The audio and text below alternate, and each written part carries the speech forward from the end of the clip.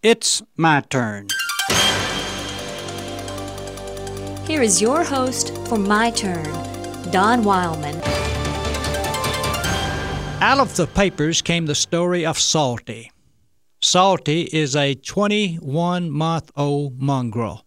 Not an average dog, mind you, but a determined dog nevertheless. Salty belonged to Mrs. Margie LaBeouf of Detroit and was her pet. She kept Salty for some time and then gave her to some friends in the suburbs because she said, "My place is so small, I thought it wasn't fair to keep her here." Well, the new owners kept Salty until she gave birth to a litter of puppies, and then they gave Salty to a family in Sheboygan, 272 miles northwest of Detroit. Mrs. LaBeouf gave Salty away in August, and Salty stayed with the second set of new owners until around the middle of December. Then Salty suddenly disappeared. For the next 2 weeks, Salty traveled over 272 miles of woods, fields, streams, roads, and towns, from a place where she'd never been before.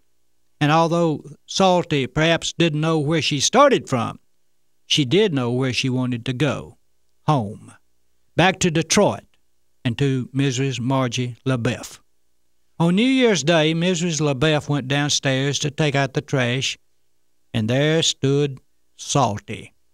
"She knocked me down and started licking my face and kissing me," says Miss LaBeouf.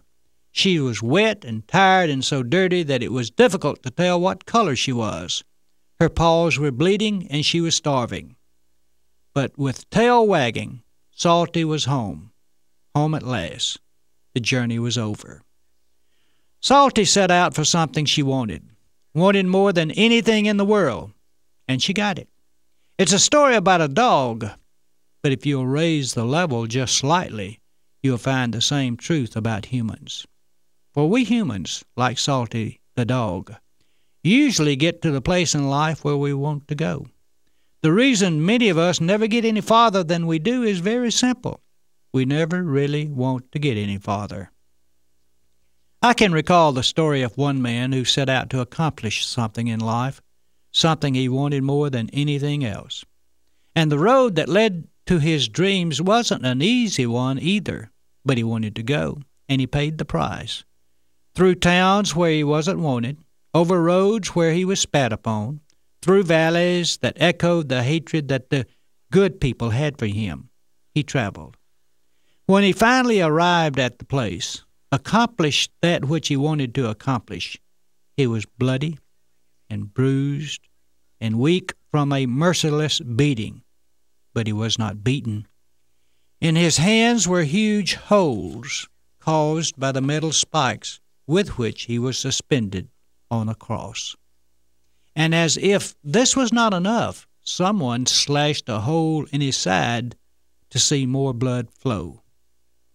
While Salty came home dirty, tired, bloody, and shaggy, she got what she wanted, to see her master again. And the Galilean accomplished his goal, too, to make it possible for us to see our master. And because of his journey, for many of us, the journey is over. This has been My Turn with Don Wildman, a production of the American Family Association.